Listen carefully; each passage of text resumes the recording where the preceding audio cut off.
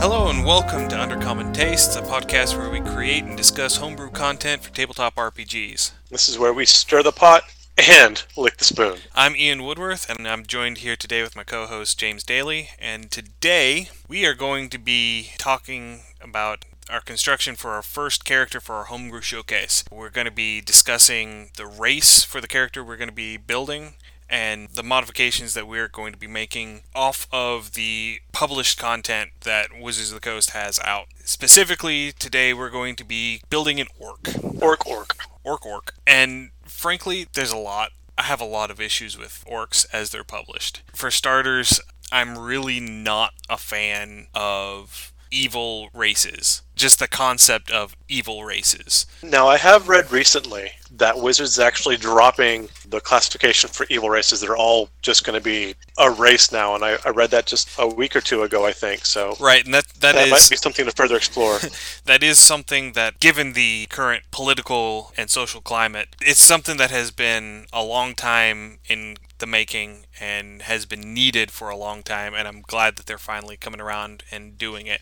I've never been a fan of the concept of evil races at all. Yeah, I can get behind that. I mean, when you were starting off and you're in the 70s and early 80s and you needed just a quick, easy villain, then yeah, let's throw the evil guy in there. And hey, look, it's a bunch of evil guys. I mean, they were the zombies of the time. Oh, here's the evil whatever. Life's far more complex than that. So I like the idea of just a race is a race, and you are what you do with it. I do like the fact that they're keeping, some races tend to be more chaotic versus lawful, and that makes perfect sense, because, even that, there's flavors of lawful and chaotic throughout anything, so. Right, but the thing that I've always noticed is that the evil races, the traditionally evil races, are considered evil because they stand in opposition to the offered player character races that are classified as good. And typically it seems to be less an issue of good and evil versus the quote-unquote civilized races and the quote-unquote savage races. So it seems to depend a lot on whether or not you build cities. Yeah, and even if you build cities, for me, sacrificing to anybody but Lolth, you're obviously a heretic and evil and should burn at the stake. But yet the book would have my character listed as evil, and I have no idea where that comes from. Right, and really, if you look at the situation that drove the Drow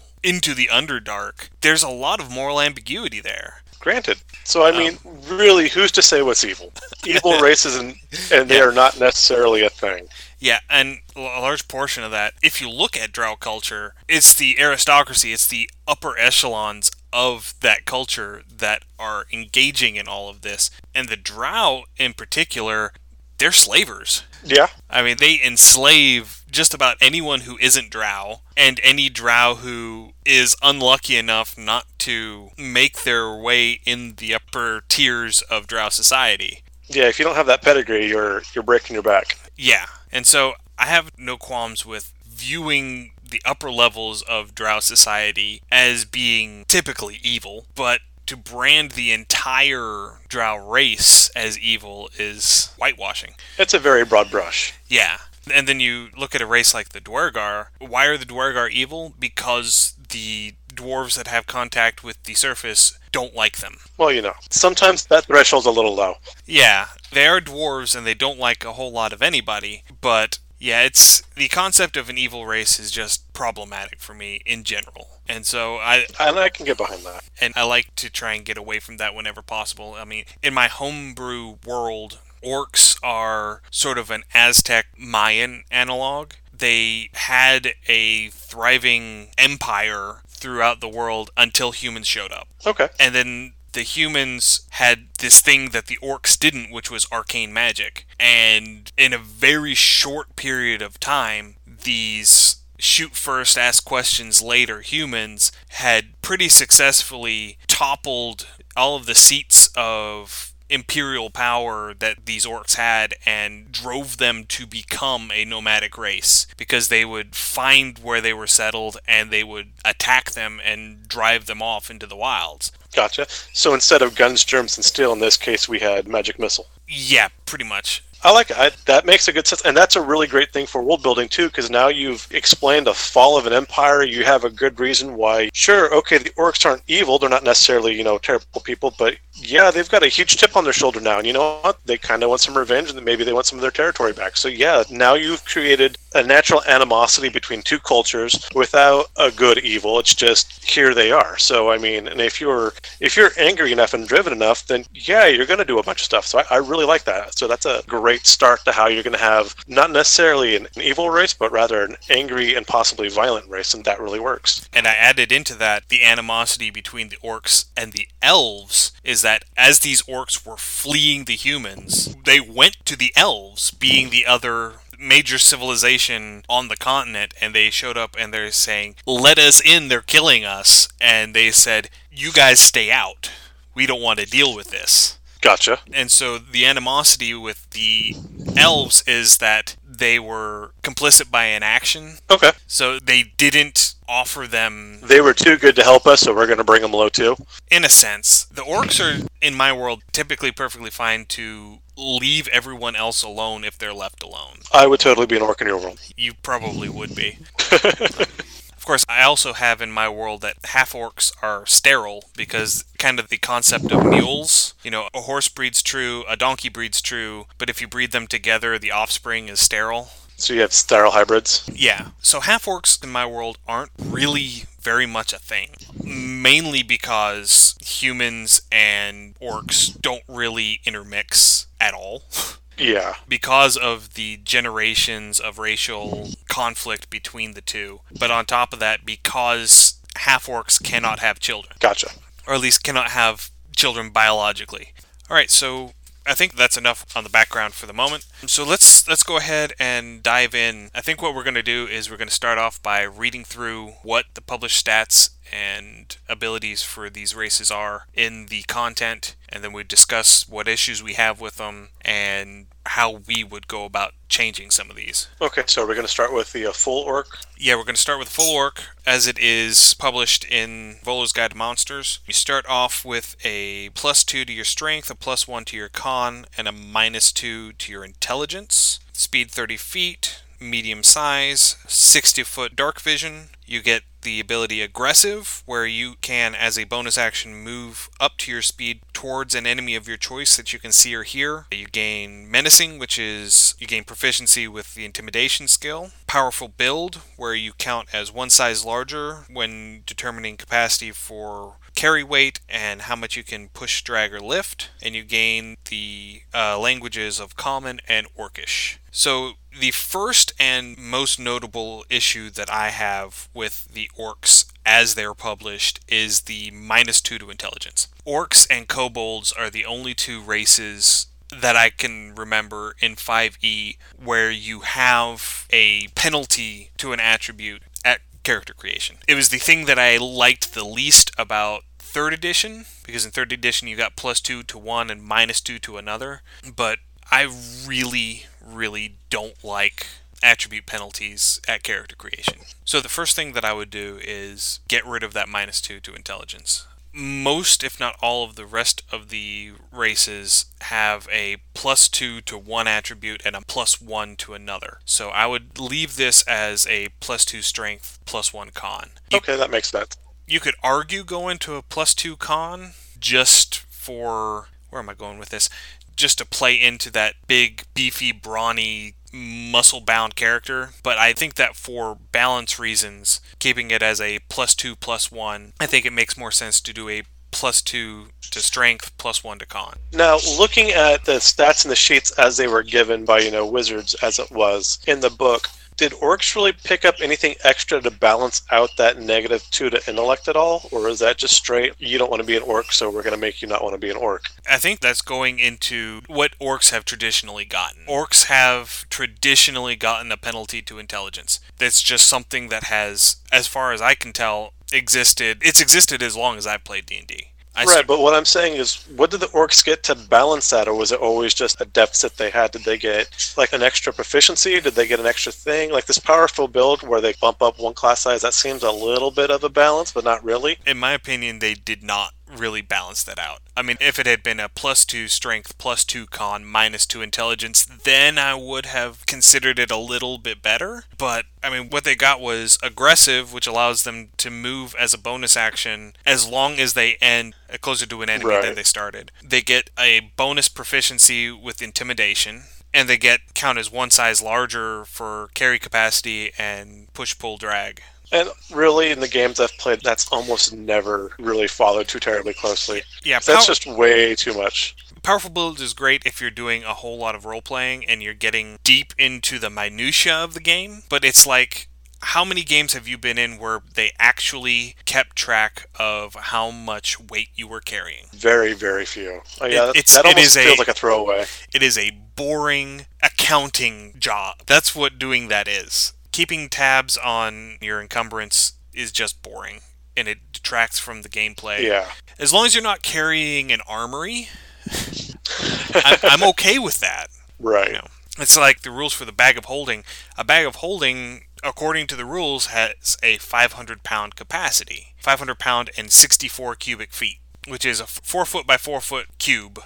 And the way I do it is, as long as it fits through the opening, you can put it in a bag of holding. So we're not sticking a whole horse in there. I mean, you can stick a whole horse in there, you just have to chop it up into pieces that'll fit into a 2 foot by 4 foot opening. So no horses, but turduckens are perfectly fine. Yeah. We've got Thanksgiving set. It's a bag of feasting. But yeah, so I don't think that they really gave the orc anything to really balance out that -2 to intelligence. I think they got shortchanged pretty hard. Yeah, let's go ahead and toss that -2. Yeah, that -2 is going to go out the door. Okay, I'm good with that. So next one down the list, size is fine, medium. They're a little over 6 foot tall, 230 to 280 pounds. It's well within the parameters of a medium character. I'm still falling well into the orc class, so we're good. You don't really run into large creatures until they get over about 8-9 feet tall. That's when you start getting to the 10-foot footprint. So they're good with the medium size. They're good with a 30-foot speed. That's perfectly standard. All of your medium-sized player characters, with the exception of dwarves, have 30-foot movement speed. Don't halflings have 20 as well? I think halflings are slightly shorter as well. Halflings are small. Short, stubby legs. Halflings, gnomes, goblins, and kobolds are all classified as small races as opposed to medium. There you go. That accounts for that then. Which used to mean something other than losing 5 feet in your movement and not being able to wield heavy weapons. You used to get a +1 to AC for being small.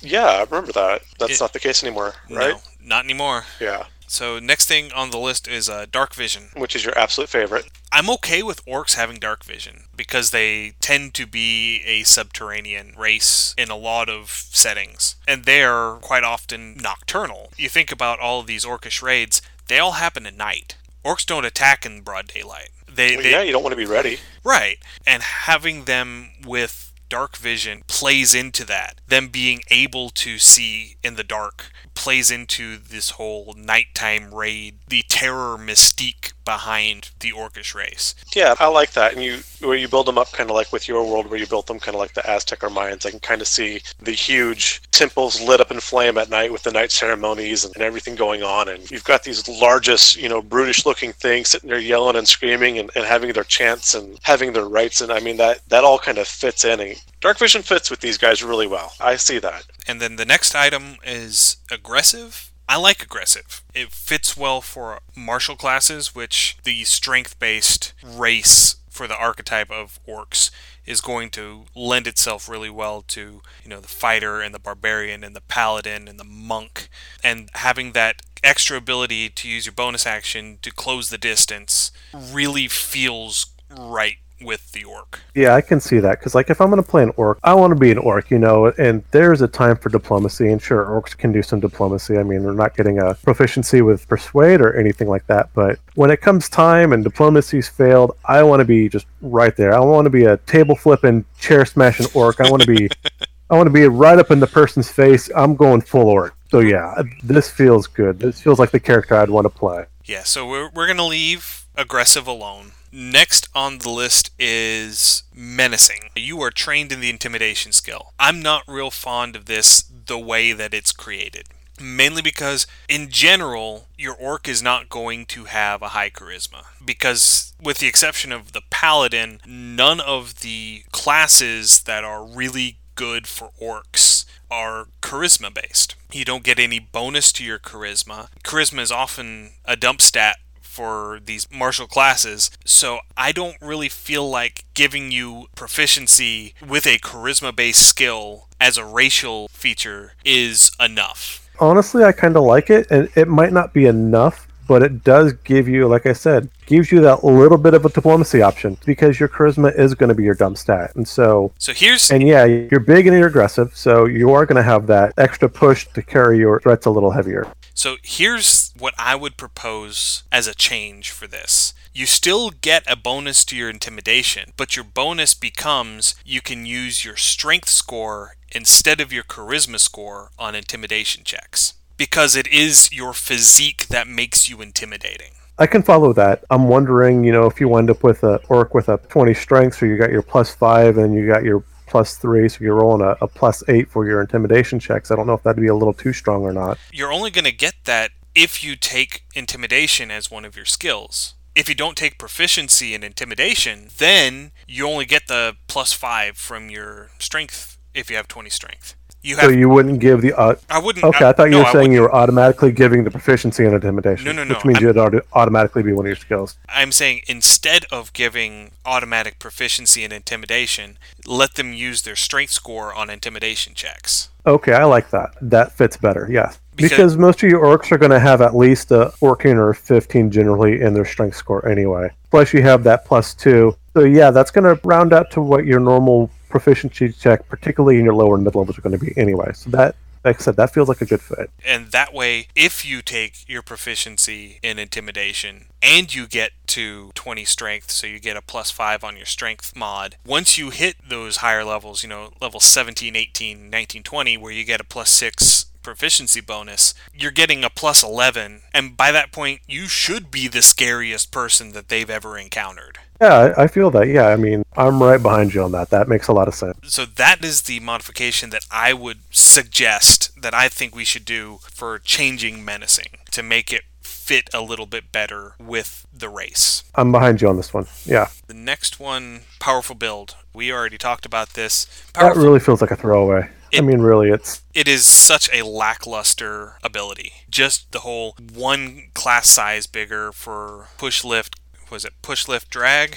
Yeah, push lift drag. And carrying capacity. It's great if you are in a game where you're actually keeping tabs on how much you're carrying. But as we mentioned, I don't think either of us have ever been in a game where we've actually kept track of that. You know where I could see this working really well, though? And I'm not quite sure how to make it work. You got a powerful build, you sit there, and you're just going to bear hug somebody. I don't know if being one size larger would give you more to a grapple check, or if we need to add a bonus to that, but to me, that makes sense. You're just big, you're beefy, and you're going to do some Gracie Jiu-Jitsu, and you're just going to be locked in on somebody. And that, to me, makes sense, and I could kind of see that happening in a hand-to-hand type thing, or if you're wrestling that weird tentacle monster, then you're going to be a little bit more capable of that. I think that adding in you get advantage on maintaining a grapple. Once you've already grappled somebody, then you get the advantage to hang on to them. I'd even give advantage on breaking a grapple as well, because you have that powerful build, you have that natural body. Yeah, that would work too. I wouldn't let it go towards the initial grappling, because there's more to initiating a grapple or to thwarting initiating a grapple than just brute strength. There's a technique to that, so I don't think that it would really work with balancing for giving you any benefits to initiating a grapple or to prevent someone from initiating a grapple. But once they had a hold of you, or once you had a hold of them, I think it would give you an advantage. It would skew in your favor in either extending or breaking out of a grapple. And I'm good with that. Now, there's also another thing that comes after a grapple. I believe it's restrain, if I'm correct, where you'd actually pin a person. Like, grappling them is just grabbing them, but the restraints actually, we would actually pin them to the ground. And I could see advantage for that, again, with your powerful bow, because that does rely more on just pure brute strength. I mean, while there's obviously technique involved, as any wrestler would tell you, that strength goes a long way. I'm just trying to remember. I can't remember the exact rules for grappling and restraining in 5e. How to restrain a creature in 5e following a successful grapple. See here, the target of your grapple must be no more than one size larger than you and must be within your reach. So I would actually say that Powerful Build would let you grapple one size bigger. Okay. Because, I mean, if it's letting you be one size bigger for terms of carry capacity, do we want to... We could add it in. We could add that in, yeah. Here we go. A restrained creature's speed becomes 0. It cannot benefit from any bonus to its speed. Attack rolls against the creature have advantage. The creature's attack rolls have disadvantage, and the creature has disadvantage on dexterity saving throws. Got to figure out how to trigger restrain. I think that's mostly spells. I don't think that you can go from grapple to restrain just by holding default. Him down. I think that you're just maintaining a grapple. That was something that existed in 3rd edition 3.5, but I think they changed that in 5th edition. On D&D Beyond, it says, restrained effect is held completely by mobilizing a greater force, or held in a way the movement is totally restricted, with web affected. It's also held in such a way that it hinders their ability to act or defend. The PHB has a nice little picture to show conditioned. Restrained shows a man trapped in a web. So yeah, that's a magical effect. Where does grapple become restrained? Magical items, it's very clear. Yeah, so apparently restrained is going to be a magical effect. Yeah, typically it is. You tie someone up with a rope, that would be restrained. They're restrained. Right, okay. Anything. I thought I had read somewhere where one attack led to the other. Like you had grappled first and then you got a full restraint, but I could have been reading a homebrew thing at that point. You used to be able to do that in 3rd edition. Okay. That's one of those things where the editions start to bleed together. Yeah, and I played mostly 3rd edition and came in fairly late to the party with 5th. Yeah, so did I. So we're going to keep advantage on maintaining a grapple, advantage on breaking a grapple, and then can grapple one size larger than you? Yes. Okay, that works. And so one thing that I would suggest adding to the orc is the relentless ability from the half-orc. Because in the player's handbook, it doesn't explicitly say it, but is implied that they're drawing this relentless ability where if they're dropped to 0 hit points and not killed outright, the first time it happens, they get dropped to 1 hit point instead. I like that. But it's implied that they're drawing that from their orcish heritage, but the orc doesn't have anything like that. That makes 0 sense. It makes absolutely no sense, which is why I would suggest adding relentless to the orc and then modifying it on the half-orc to be a little less powerful. I could see that, and that's where I think we had talked about before the orcish ancestry, which I think is an absolutely wonderful flavor thing to add in. And we'll get to that once we get down to the half-orc. And then also, half-orcs get the savage attacks, which whenever they score a crit, they can add 1 additional damage die to their damage. The orcs don't really have anything that modifies the amount of damage that they deal. Well, I think that's just due to the saltiness they get from the human side. I'm just throwing that out there. Yeah, but whenever you look at what they're drawing from, all of this primal savagery that they're getting is supposed to be coming from their orcish side. All of the brutish violence is supposed to be coming from their orcish side, and the orcs don't really have a whole lot going in their race to indicate where it's coming from. I see that. I think that just speaks levels onto that. Not so much the humans don't have it, it's just covered up a little bit more, and maybe that half-orc brings that a little bit more to the surface. So yeah, you get that little extra saltiness, you get that little extra ferocity. Because, I mean, we've met some pretty salty, grizzly, grumpy people, and you can tell maybe that bridge between human and orc isn't too terribly far. But what I would suggest is adding a racial ability where attacks with one-handed weapons deal 1 point more damage, attacks with two-handed weapons deal 2 points more damage on a successful attack. On any orc. On any orc. I want to say yes, but then that starts feeling like we're starting to give them quite a bit off of... Now, again, we started the episode saying that the orcs were definitely given the short end of the stick. Basically, from this, we've given them 2 extra intel, we've tinkered with some stuff, we've given them a little bit more useful with their powerful build. Everything else we've pretty much kept as it was. An extra 2 damage with a 2-handed attack on any attack, because when you start getting to like an orc fighter that has sweep attack and you get, 2 or 3 attacks per turn plus a bonus attack, I mean, you're starting to throw a lot of extra dice in there. It sounds good, I'm just afraid it'll be a little much. Well, if you also compare the damage output of a fighter to the damage output of a wizard. Once you get to that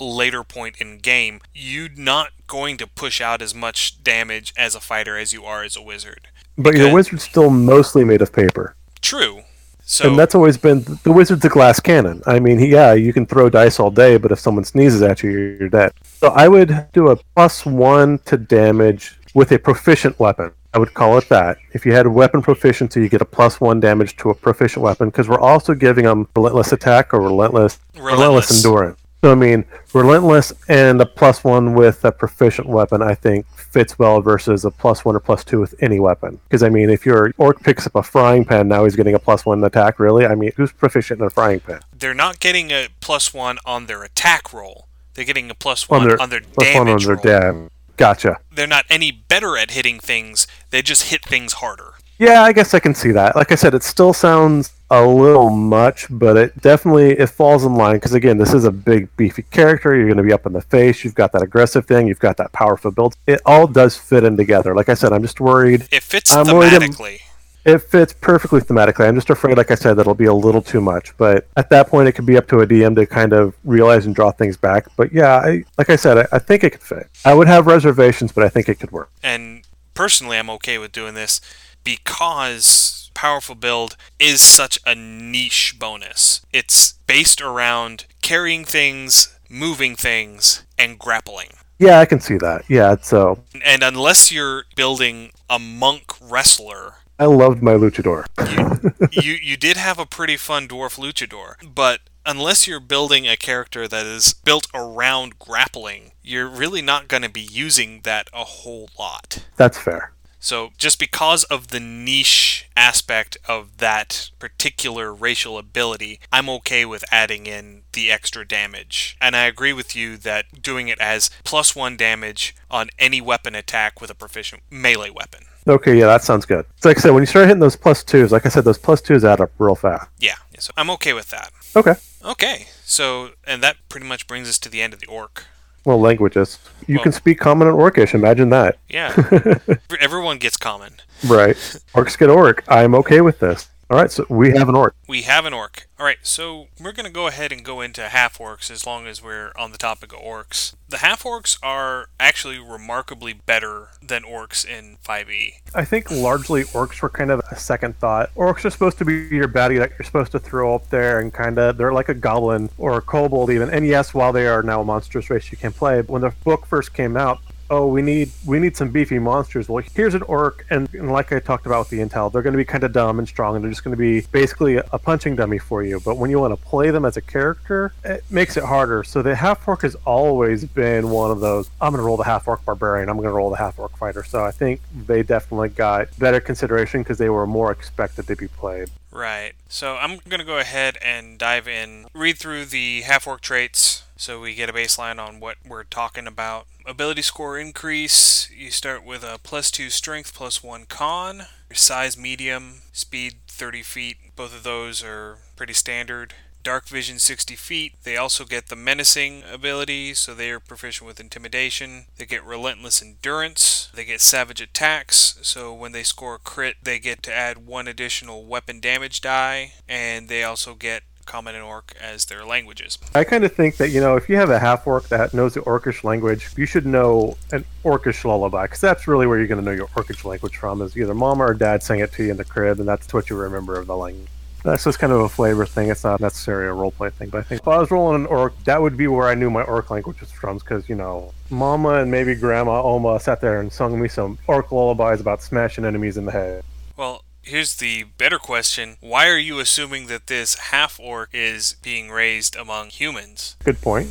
I mean, in my world, this half-orc would be raised among orcs, and so they would have a much stronger grasp of orcish, possibly even than common. That is a perfectly fair point. And again, that comes into roleplay thing, and that is an assumption I made that I shouldn't have. So yeah, again, that is a very strong and fair point. So go ahead and get started here. The ability score increase, strength +2, con +1. That's the same that we're giving the orcs now that we've gotten rid of their intelligence penalty. And I'd almost be willing to flip that. Almost, yeah. There was an article that I found and that I sent to James, and he read through it, and he was of a similar mind to me. It's an article by Ash Armstrong, and once this podcast goes out, I'll post a link to it, suggesting that our half-orcs should be more along the lines of half-elves. elves, trying to draw a little bit more from the human side, because if you go through the aspects here, you're basically just getting an orc. And that kind of kills the flavor for things. And like I said, I think the half-orc was intended to be more the orcish player than a full orc. But for me, like I said, flipping the constitution and the strength to me makes sense. I know, like, in biology, there's something called hybrid vigor, where the strongest parts tend to be more presented. And humans, yeah, we're frail, but we hang around a bit. We can take a bit of a beating. We're not necessarily strong, but as a human, I mean,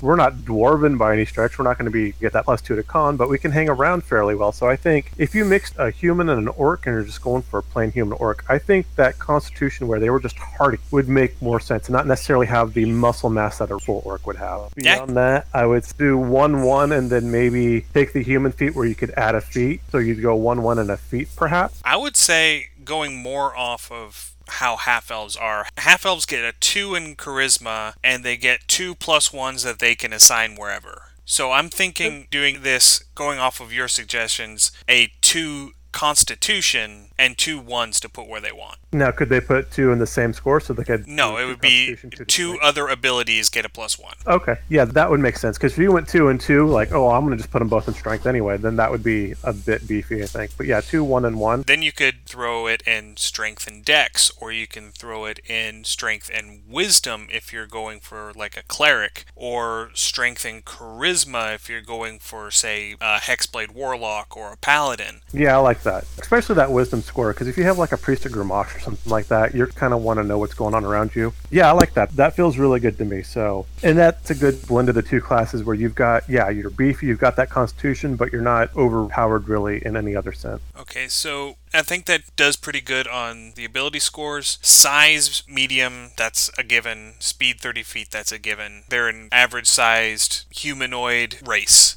They're not going to have a smaller movement speed. They don't have anything to suggest putting a larger movement speed on them. Next up is going to be dark vision. James alluded to this a little bit earlier. I have a problem with dark vision in 5e. My problem with dark vision in 5e is that they just hand it out like candy. It's like supersizing your meal or like free shipping with your online order. Everybody gets dark vision. You don't even have to want dark vision. And oh, look, there's dark vision in the box. Awesome.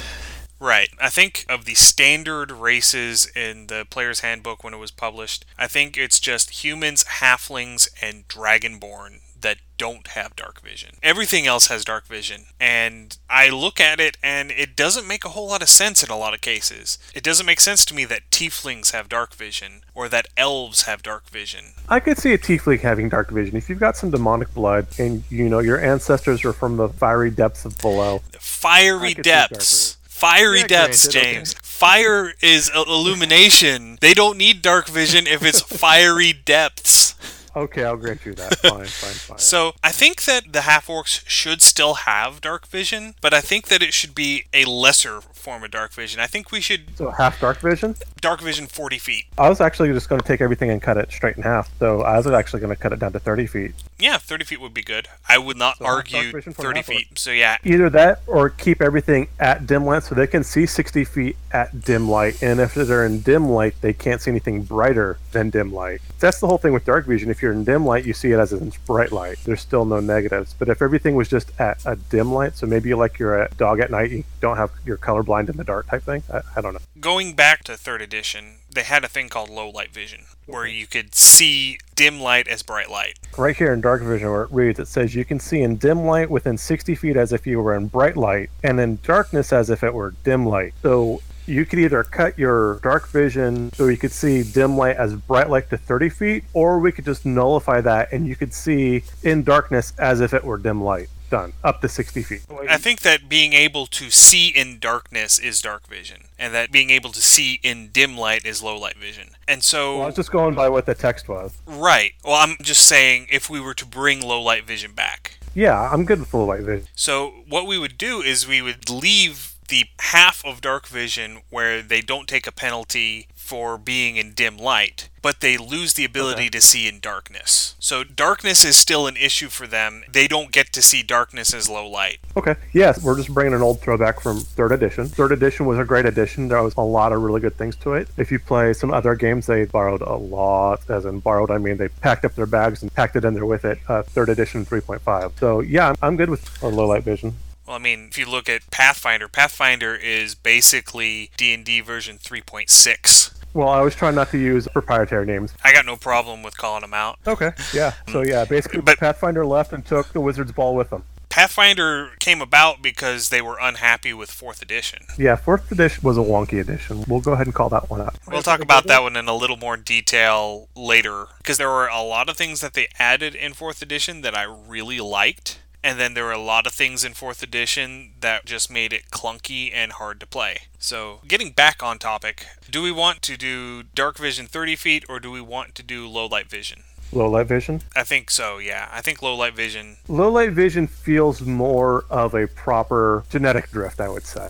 And I have a feeling that we're going to get a lot more low light vision as we work on stuff. I think a lot of races, dark vision is going to get demoted to low light vision with us working on stuff because of my issues that I have with dark vision as it's used in 5e. If you absolutely love dark vision and you hate our idea about dim vision or getting rid of, you can email Ian. No. Undercommontaste at gmail.com. And as we get into this thing, a lot of this will be open for discussion. That's kind of what this whole idea is. It's a giant brainstorming session between Ian and I, and then eventually, hopefully, with our listeners too. And maybe you have a great reason why dark vision should stay. I'm not seeing it personally. I like the idea of dim vision. Like I said, it feels like proper genetic drift to me. Trying to throw some reality in our fantasy world here. Let's not mix those Scandalous. much, but yeah, I know, it's horrible. Okay, so moving along, menacing. I think we need to give menacing the same treatment for half-orcs that we gave it for orcs, where instead of them getting an automatic proficiency in intimidation, they get to use their strength modifier on intimidation checks. Yeah, I like that. Again, that feels correct. Yeah, I mean, that falls in line with everything. I've got no complaints on that one at all. Relentless Endurance, we ended up giving this one to orcs as is. And it's where when you're dropped to 0 hit points and not killed outright, the first time it happens, you get dropped to 1 hit point instead. And I think that we need to have a lower power variant on this for the half-orc. We're going to water this one down a touch. And this is going back to the Ash Armstrong article. One of the suggestions that he did, it was called Orcish Ancestry, and James mentioned this a little bit earlier. When reduced to 0 hit points and not killed outright, you may use your reaction to make a melee attack with advantage before falling unconscious. You can't use this feature again until you finish your short rest. And I absolutely love that for so many reasons. One, it is a bit watered down from the Relentless Endurance, so it does feel like a proper drift from your actual full orc. 2, if you've got any kind of orc, I mean, you may not be a barbarian, might not be in full in raid, but that's just that you hit me, I'm making sure I'm getting one last swing before I go down. That feels very orcish to me, or orc-like. 3, that would be the absolute kind of character I would play. I play a lot of melee or skirmish. I like debuffing characters. So if I'm going down, I'm taking you with me. And so that is like the perfect little thing to add into my character, for me at least, because you know what, you might knock me out, but I'm getting one last good swing on you before I'm dropping. So I absolutely love that ability. And it fits really well with the rest of the race as we're putting it together. Next is Savage Attacks. When you score a critical hit, you can roll one of the weapon's damage die one additional time and add it to the critical hit. I don't know as if this really works off of the bonus damage that we gave for melee attacks to the orc. I don't know. I kind of like it. I like it. I think they did a good job in creating it. I think they really hit the nail on the head with this particular ability. And so I'm hesitant to change it. I don't want to change it at all. There was an old line of stories I read, and for the life of me, I can't remember them. But it always talked about doing something, and then the blood of their ancestors would sing in their body. You know, they'd just have that moment of channeling all of the best of everything they have. And I could see that, where you're getting that critical hit, and you're going in. If you've ever played Darkest Dungeon, which is another game, you have your sanity meter, and there are points where when you ran out of sanity, or if you hit a certain point of stress, sometimes your character would wind up with a negative trait that would be bad, but sometimes they became heroic. And that's kind of how a critical in D&D feels to me. You get that heroic swing where everything just lines up perfectly. And at that point, you know what? You channel your ancestors, or you channel all of your primal strength, or you channel the arcane energies, or whatever you got. But everything lines up, the planets align, and you're just clocking them. And I absolutely love that. And so one extra die isn't stupid huge. I mean, it's not like you're throwing a whole brick of d6s. As frequently as you get a critical, I mean, 1 in 20, so it's a 5% chance off of any roll without any kind of added stats or bonuses to it. I really like that. I think that needs to stay, just because it feels good to me. Yeah, I like it. I think we're in agreement on this one, that we're going to leave this one alone. And the reasoning that you're giving for it makes a whole lot of sense. Yeah, so I'm good with that. Languages, again, depends on who's raising who, but obviously you're going to know some Orcish. You're obviously going to know Common, unless for whatever reason you grew up completely in the Outlands, then maybe Common would be something you'd have to struggle with. But yeah, Common makes sense. Everybody knows Common. I think we should actually give them a third language of their choice. You think so? Common, Orcish, and a language of their choice. Now, how many races get 3 languages, though? Is that a fairly common thing? I mean, I have to go through and start counting now. Because Orcs only get the 2, half-elves get 3. I think half-elves get 3. Yeah, they get one of their choice. And that would be going back to keeping them more half-elf. Keeping them more half-elf. Half-elves tend to be more in and out of cities. They tend to be better traders, though unless you maybe have a merchant thing with orcs, which would make sense, or if they're refugees. Yeah, I could see a third language of some sort. Something like Gnomish, or one of the less common humanoid races. I could see that. Now, going by the text in 5e, and I'm going to orate this directly, so again, if you turn to your holy books, and the page looks like 41 here, you can speak and read and write Common Orc. Orc is a harsh grading language with hard consonants, so it sounds very German, I guess. It has no script of its own, but is written in the Dwarvish script.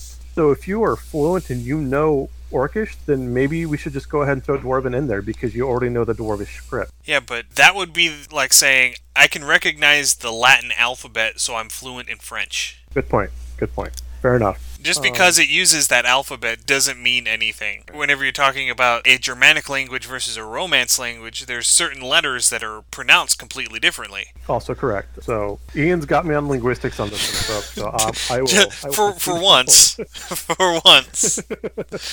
I think that with their dual racial heritage here, I think giving them an extra language that they can pick up by their choice based on what they feel is appropriate for their backstory, I think that really fits pretty well. That does fit really well. So they're going to be getting Orcish from one parent, they're going to be getting Common from another parent, and then they get whatever societal language they happen to pick up.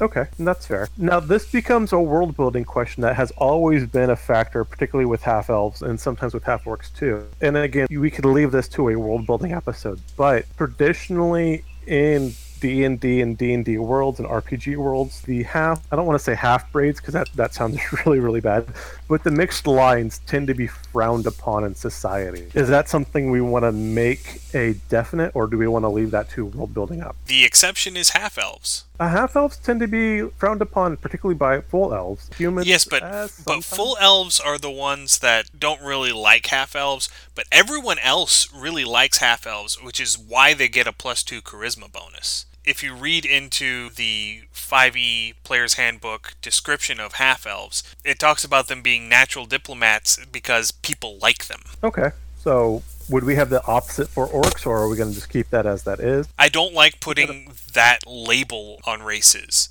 I don't like stamping races as this race of people is liked because of this race of people is disliked because of this. I think that's going to vary from world to world, from table to table. Yeah, and that's fair. And honestly, in today's climate, that's probably something that will, if not slowly, quickly fade out of the text. And so that makes sense too. And like I said, so I guess we'd leave that to a world building thing. But I do know traditionally that had been a consideration with a lot of your mixed lines in previous D&D module. I think that's just about it. So just to recap, we're going to Con +2 and 2 abilities +1. We're going to low light vision 60 feet. We're changing menacing to match what we gave the orc. We are leaving savage attacks alone. And we are replacing relentless endurance with, I think in the Ash Armstrong article, he called it Orcish heritage. Or Orcish ancestry. Or Orcish ancestry. I was calling it death throes. That's a great name for it. Well, we can workshop that one. So instead of not dropping when you hit 0, getting a free attack when you hit 0. Free attack with advantage. With advantage, yes. And so what we're going to do is if you want to try to use some of these on your own, like I said, we do hopefully plan to workshop these, but if you want to like, hey, this is a great idea, I want to try it out, I want to build a character with it, we plan to write all these down, we'll have them up so you guys can look at them eventually, check out our Instagram, check out our Twitter. I think eventually we're going to build a Facebook page for this as well, so you can check that out. And that way you can kind of see anything we change, we'll have a list for you so you know what we're talking about and what we're tinkering with. Absolutely. All right, so I think that wraps us up for today. That does wrap us up for today, and next time we are planning on talking about our class, which I think James and I have discussed, and I think we're going to make this one a fighter. Yeah, this is probably going to be a fighter for us. I think our goal we were talking about is we're looking at the free rules edition gives you 4 characters you could work with. So if you didn't buy a player's handbook and you're just going out and you picked up the free rules edition of the book, you get your 4. So we're going to try to do a homebrew character for each of those so that you could plop a tabletop down, throw down a mat, grab some dice, and just kind of roll with it and see where we go. So again, our first character looks to be a orc or half orc, and I don't know which we decided to do, but there will definitely be a fighter of one of those flavors rolling out. And going off of the free rules, I think we are going to make this particular orc fighter a champion. Okay, so we are going full orc with this fighter? Orc or half orc. We'll figure that out off stream. We are making this orc a champion fighter. Well, we can look at that, and maybe, like I said, as we discussed, look, champion sounds decent. I know there's some other options too, and we'll get to talk about those different classes, and we'll see how we go. Do we want to try to build or add another adaptation to the fighter as well? Not at this point. Okay. We'll do that with some later characters. There are a couple of little things about the champion fighter that I would like to change. Because the champion, compared to the other two in the player's handbook, the Battlemaster and the Eldritch Knight, seems a little underwhelming. And there are a couple of little things that I think we could tweak to bring it more in line with the other two, make it a little more fun to play. Okay, so yeah, let's rock that. I don't know when you want to rock that one. I can start going over it. I haven't looked at Champion too terribly much. We'll figure it out. Oh yeah, totally. Thank you for joining us for the Undercommon Taste podcast. If you enjoyed it, please pass it along to your friends. If you have comments, corrections, suggestions, or ideas, please feel free to send them to us at undercommontaste@gmail.com. If we like your idea, it may make it into a future episode. You can also find us on Twitter under the handle @UCTHomebrew and on Instagram and Facebook under Undercommon Taste. Our theme music is Massacre Ann, written and performed by Mary Crowell and used with permission. You can find Mary online at marycrowell.bandcamp.com or on Patreon at patreon.com/Dr. Mary C. Crowell. Again, thank you for joining us and stay safe. You'll hear from us again soon.